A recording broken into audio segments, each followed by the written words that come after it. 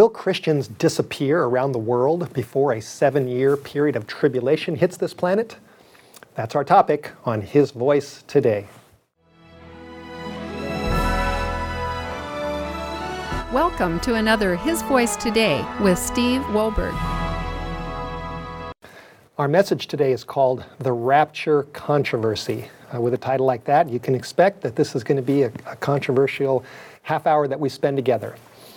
First of all, I want to say that I am one of the millions of Christians around this world who strongly believe that Jesus Christ is coming again. We believe that we're living in the final days, that we are in the time of the book of Revelation, that the apocalypse is ahead of us, not far away, and that these are the last days of Earth's history. I believe that because the Bible teaches that when you carefully study God's book. And along with millions of other Bible-believing Christians in many different denominations, I also am I'm looking forward to the day when Jesus Christ will come down from heaven and catch up His people and take us home. Paul talks about that in 1 Thessalonians chapter 4, verse 17, which we'll look at shortly. And I believe that. This event is often referred to as the rapture. And again, I can't wait to get off this planet and to go up to see my Savior and to look into His eyes, into the face of the one who died on a cross for me. But when it comes to the timing of this event, that is really the issue. That's where the controversy comes in. Exactly when is Jesus going to come down and pick us up and take us up there? There's many different views, a lot of different options, and I'll show you, to start out, one of the options. And that has been very appropriately, or at least skillfully, presented in a best-selling series of novels and some movies called the Left Behind series, co-authored by Tim LaHaye and Jerry Jenkins, published by Tyndale Publishers. The Left Behind series basically teaches that at some point in the future, and here's a video jacket on my screen in front of me, and I'll read this to you. It says, "In an instant, millions of people will vanish. For those who are left behind, the apocalypse has just begun." The Left Behind series of novels basically presents a sequence of end-time events. Yes, it's a novel, but it presents what millions of people sincerely believe. And the idea is that the rapture will take place first, and that will be followed by a period of 7 years of tribulation, and that will be followed by the visible second coming of Jesus Christ. So it's rapture first, then 7 years, then the second coming of Christ. Now, I don't know if you remember this or not, but in the year 2004 and 2005, Left Behind readers were absolutely shocked when the publisher of the Left Behind series, Tyndale Publishing, came out with another series of novels about Bible prophecy that took a completely different position than Left Behind. And here I've got on my screen in front of me an advertisement for the book called The Last Disciple, written by Hank Hanegraaff and Sigmund Bauer. And here's an editorial or a review from Publishers Weekly. Tyndale House, the publisher of the Left Behind books, the mega-selling Christian series about the end of times, now presents a new series with a very different interpretation of biblical prophecy.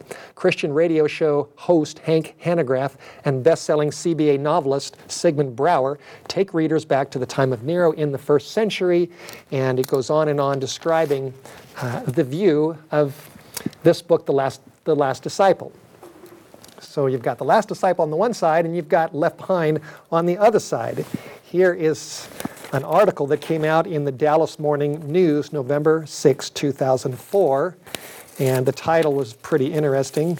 It says, "New Take on Rapture Puts Authors in Apocalyptic Feud." The Left Behind series basically says that Christians will disappear, then there'll be 7 years of tribulation, and that's when the Antichrist will come. The Last Disciple doesn't accept that at all. The Last Disciple says that the Antichrist was a long time ago. It was actually Nero, and they don't believe in a disappearing event where Christians just are gone with a poof before 7 years of tribulation. So here's Left Behind, Last Disciple, published by the same publisher, creating a controversy over what is the truth in this area. And then there's Billy Graham. I'm sure you know who Billy Graham is. He wrote a book called Answers to Life's Problems. And Billy, in his book, actually takes a different view from both of them. He doesn't believe, or at least in his book, he shows he believes something different than Left Behind, and he certainly didn't believe in The Last Disciple. Here's a quote from his book, page 300 and 301.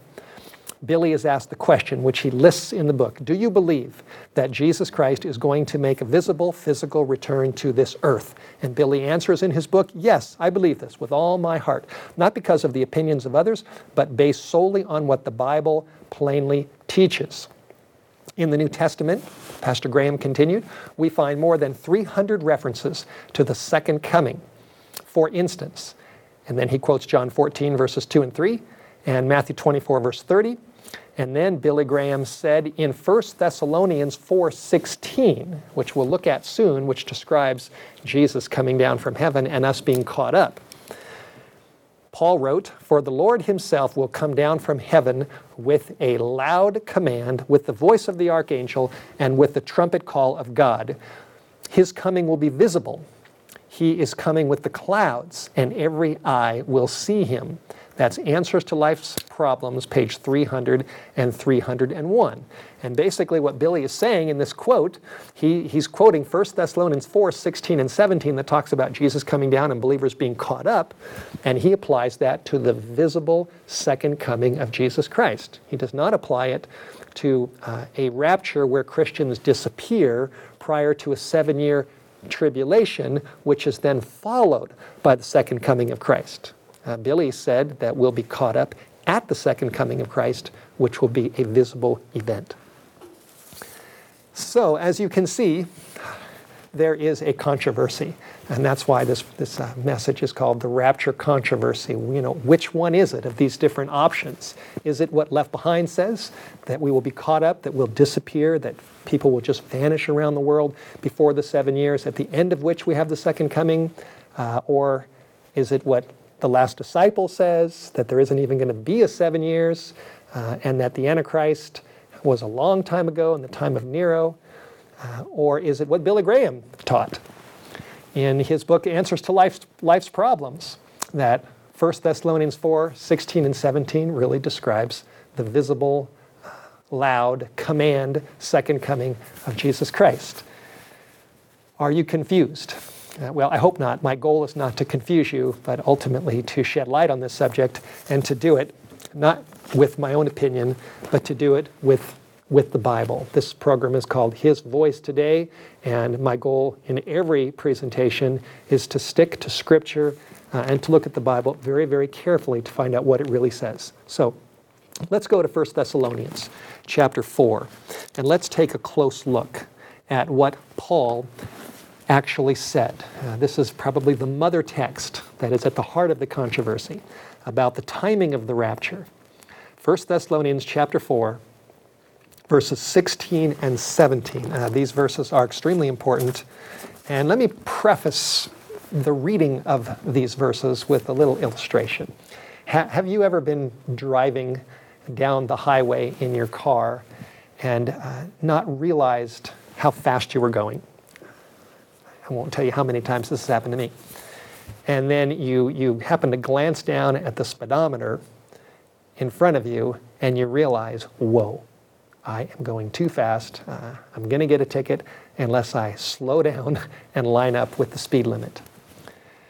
Well, the fact is that my conviction is that too many times, and this is a fact, too many times people read 1 Thessalonians chapter 4, verses 16 and 17 too quickly. They're just moving too fast. And it is time for us to slow down, to take a very, very careful look at these verses and to find out what the Bible and what the Bible really says and what Paul actually wrote. So if you're ready, let's go. 1 Thessalonians chapter 4, verse 16. Paul wrote, "For the Lord himself," referring to Jesus himself, "he shall descend from heaven with a shout, with the voice of an archangel, and with the trump or trumpet of God, and the dead in Christ shall rise first." Now, before we even get to verse 17, let's just notice clearly how Paul is describing this event. He said that he wrote that Jesus himself is going to come down. He's going to descend from heaven with three things. The first one is a shout. The second one is a voice. And the third one is with a trump or trumpet of God. And the trumpet is going to be so loud that the dead in Christ are going to rise first. Even the dead around the world are going to hear that trumpet. Now, if you think about it and just look at the text, it just sure seems like Paul is describing a very noisy event. In fact, this is one of the noisiest verses in the Bible. Jesus is coming down, not quietly. He's not just slipping down from heaven so that nobody sees him. He's coming down with a shout, with a voice, and with a trumpet, and then the dead in Christ are rising from their graves all around the world. Now let's go to the key text, verse 17. What happens at that time? Verse 17, Paul wrote, then meaning at the same time, we which are alive and remain, we shall be, and the words there are, we shall be caught up to meet them in the clouds, caught up together with them in the clouds. And the together means those that have been resurrected. We're then being caught up together with them. We're going up, literally we're going up with them in the clouds to meet the Lord in the air. And so shall we ever be with the Lord, wherefore comfort one another with these words. So Paul describes Jesus coming down, and we're going up, and it is at the time when there's a shout, a voice, and a trumpet, a very, very loud event. Now, as you keep reading, in chapter 5, Paul continues right on, but of the times and the seasons, brethren, you have no need that I write to you. In other words, we don't know exactly when this is going to happen, whether it's winter, spring, summer, or fall. We just don't know. We don't know what time of day or what season of the year it will be. But verse 2 says, but we do know something, for yourselves do know perfectly that the day of the Lord, this day when Jesus comes down and we are caught up, will come as a thief in the night. Now, this expression, thief in the night, when you look at the context, doesn't mean that it's going to be a quiet return of Christ. It means that it's going to be a sudden event, because verse 3 says, for when they shall say peace and safety, those are the people of the world who aren't ready, then sudden destruction shall come upon them as travail upon a woman with child, and they will not escape. So when you look at the whole context, there's really two groups. Jesus comes down from heaven with a shout, with a voice, with a trumpet. The dead in Christ rise, and believers are caught up to meet the Lord in the air. Those that are not ready for this event, they will experience this day of the Lord that will come like a thief in the night, and they will experience it in a very sudden and tragic way. Verse 3 again says, for when they say peace and safety, then sudden destruction will come upon them as labor pains upon a woman with child, and they will not escape. So one group goes up, and one group doesn't escape the day of the Lord. That's what the Bible says. As we look at these verses, there really is no hint that this is a quiet return of Christ. There's no hint that believers just disappear. It says we're going to be caught up. In Acts chapter 1, the Bible says that Jesus was taken up, but he didn't disappear. He was taken up literally, and the disciples watched him go up into the clouds. And then two angels that were standing by the disciples said, you men of Galilee, why are you looking up into heaven? This same Jesus who was taken up from you into heaven, and they saw him go up, the angel said that the same Jesus will come back down in the same way that you have seen him go into heaven. And I believe those angels had their theology straight, that Jesus was taken up, literally, visibly. They saw him go up, and they said that he's going to come down in the same way. And that's what the Bible is teaching in 1 Thessalonians chapter 4, verses 16 and 17. And there really is no hint, at least from the text, that this catching up is the beginning of a 7-year period of tribulation for those who are left behind. We don't see that in the text. I've got a very interesting article in front of me. It came out in Time magazine, and let's see, the date here is July 1, 2002. It's called The Bible and the Apocalypse, Why More Americans Are Reading and Talking About the End of the World. There's the front cover. It's a rather old edition. I've used it many times. And in the heart of this particular issue of Time magazine, there's a whole article dealing with the Left Behind series. You can see all the different books. And they're analyzing the different interpretations and the view that Left Behind is teaching. And on the next page, after all those books are listed, there's an article by a man named David Van Bema, and it's called The End, How It Got That Way. And right in the middle of this article, you see a picture there, if you can see it. And there's Billy Graham, a little younger Billy Graham, and he's preaching. And this article is called The End, How It Got That Way.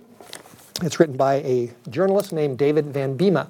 And I read this with great interest. And he talks about 1 Thessalonians chapter 4, verses 16 and 17 that we just read. And then he talks about a man named John Nelson Darby, who lived in the 1800s. There's a picture of Darby over on the side here. And it talks about his preaching and his teaching. And then it talks about Darby's most striking innovation. And I'll read it to you right here. It says that Darby's most striking innovation was the timing of a concept called the rapture, drawn from the Apostle Paul's prediction that believers would fly up to meet Christ in heaven, which we just read from our Bibles. Most theologians, listen to this, most theologians understood that event as part of the resurrection at time's very end, which is what Billy Graham believed, and I trust still believes. But Darby repositioned that event at the apocalypse's very beginning, a small shift with large implications. It spared true believers the tribulation, leaving the horror to non-believers and the doctrinally misled, which is basically what the Left Behind series teaches, that we go up and then everybody left behind has to go through this period.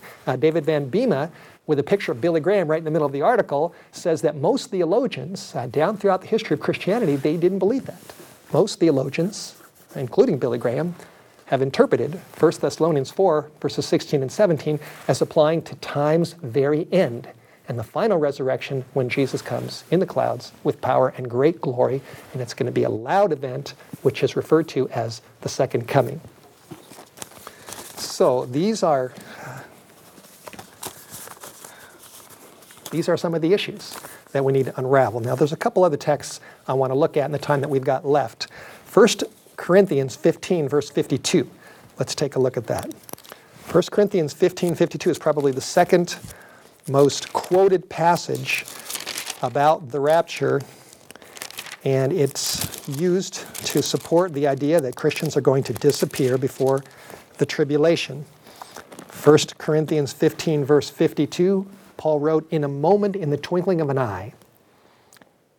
In a moment, in the twinkling of an eye. And people interpret that and they say, see, people are going to blink, and all of a sudden, all the Christians are going to be gone. But is that what Paul is really saying? Is he describing a disappearing moment that the world then wakes up and wonders what happened? And 7 years have begun. Well, let's look at the whole verse.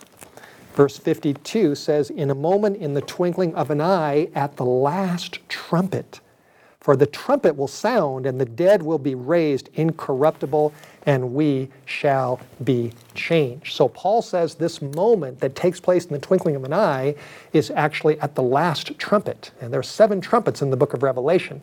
And the last trumpet is at the very end when Jesus Christ comes, his visible second coming. So when Paul talks about in a moment, in the twinkling of an eye, he's not talking about Christians just disappearing. He's actually talking about how instantly our bodies are going to be changed to have new bodies at the return of Jesus Christ. So let's look at one more The third text, which is so often used, is in Matthew chapter 24, where Jesus talked about one being taken and one being left. One taken, one left. Matthew 24. At the end of the world, end of time, Jesus said, "Then shall two be in the field, the one shall be taken and the other left." I want you to know that I believe this. I believe the Bible. I'm not a liberal. But the question is, when is then? When will one be taken and one be left? Will it be when Christians just disappear 7 years before the second coming? Or will it be at the time of the second coming at the end of the world? That's the issue. Well, I think the answer, I know the answer, is in the context. In verse 27, just backing up, Jesus said, "For as the lightning comes out of the east and flashes to the west, so shall the coming of the Son of Man be." So here he describes a visible coming that's going to be just like lightning flashing around the world. Verse 30, he describes what it will be like when he comes. "Then shall appear the sign of the Son of Man in heaven, and then shall all the tribes of the earth mourn." And they will see, even unbelievers will see, the Son of Man coming in the clouds of heaven with power and great glory. "And he will send his angels with a great sound of a trumpet." There's that trumpet again. "And they will gather together his elect from the four winds, from one end of heaven to the other." This is definitely the second coming. No question about it. Verse 36, "But of that day and hour no one knows. No, not the angels of heaven, but my Father only."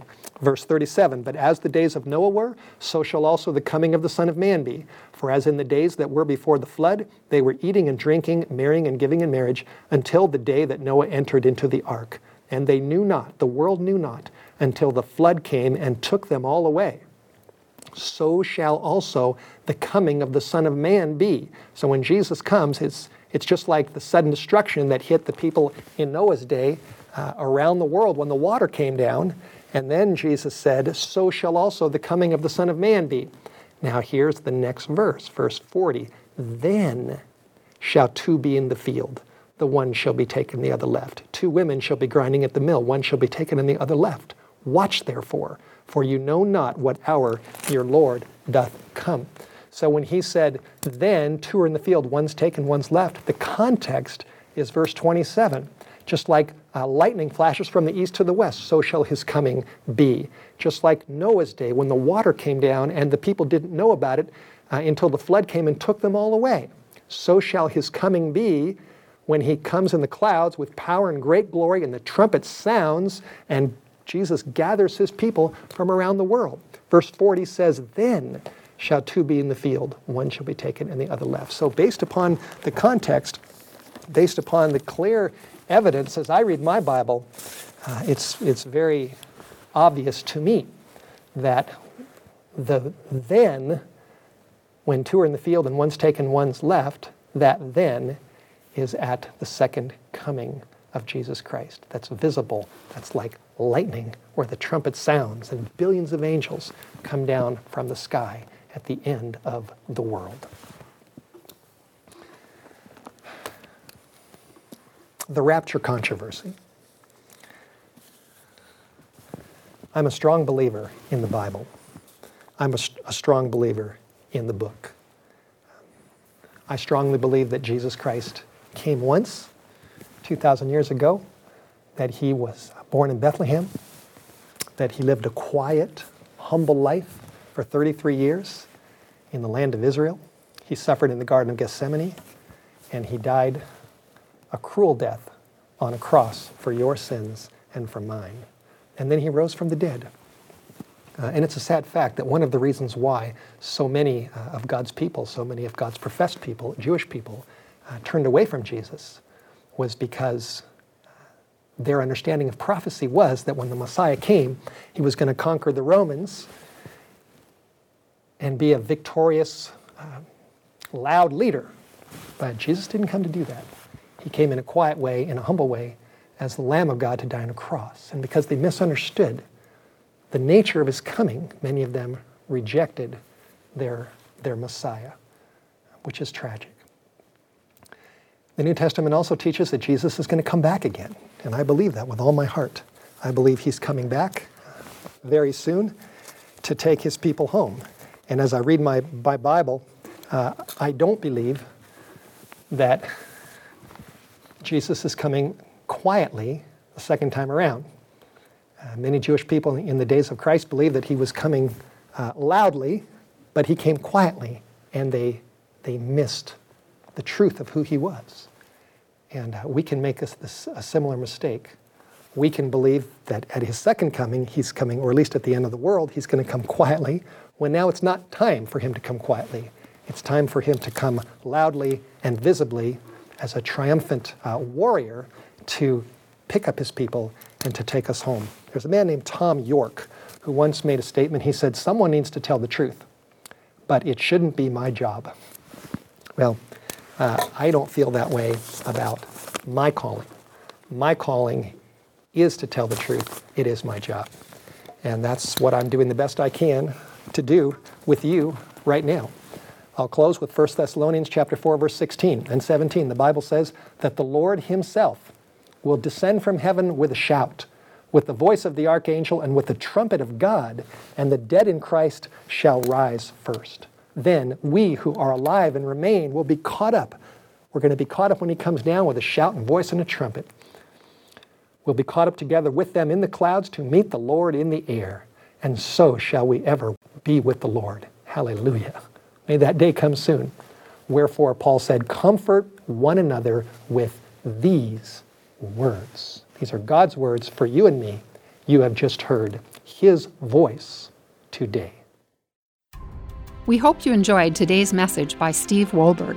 We feel privileged to be a part of God's commission to share the gospel with the world. You too can be a part of our gospel outreach team by supporting messages just like these with your financial gifts. We strive to be careful with every dollar that we receive, knowing these donations are sacred gifts to build up God's kingdom of grace and salvation. To find other great resources or to donate online, go to whitehorsemedia.com, or you can call us at 1-800-78-BIBLE.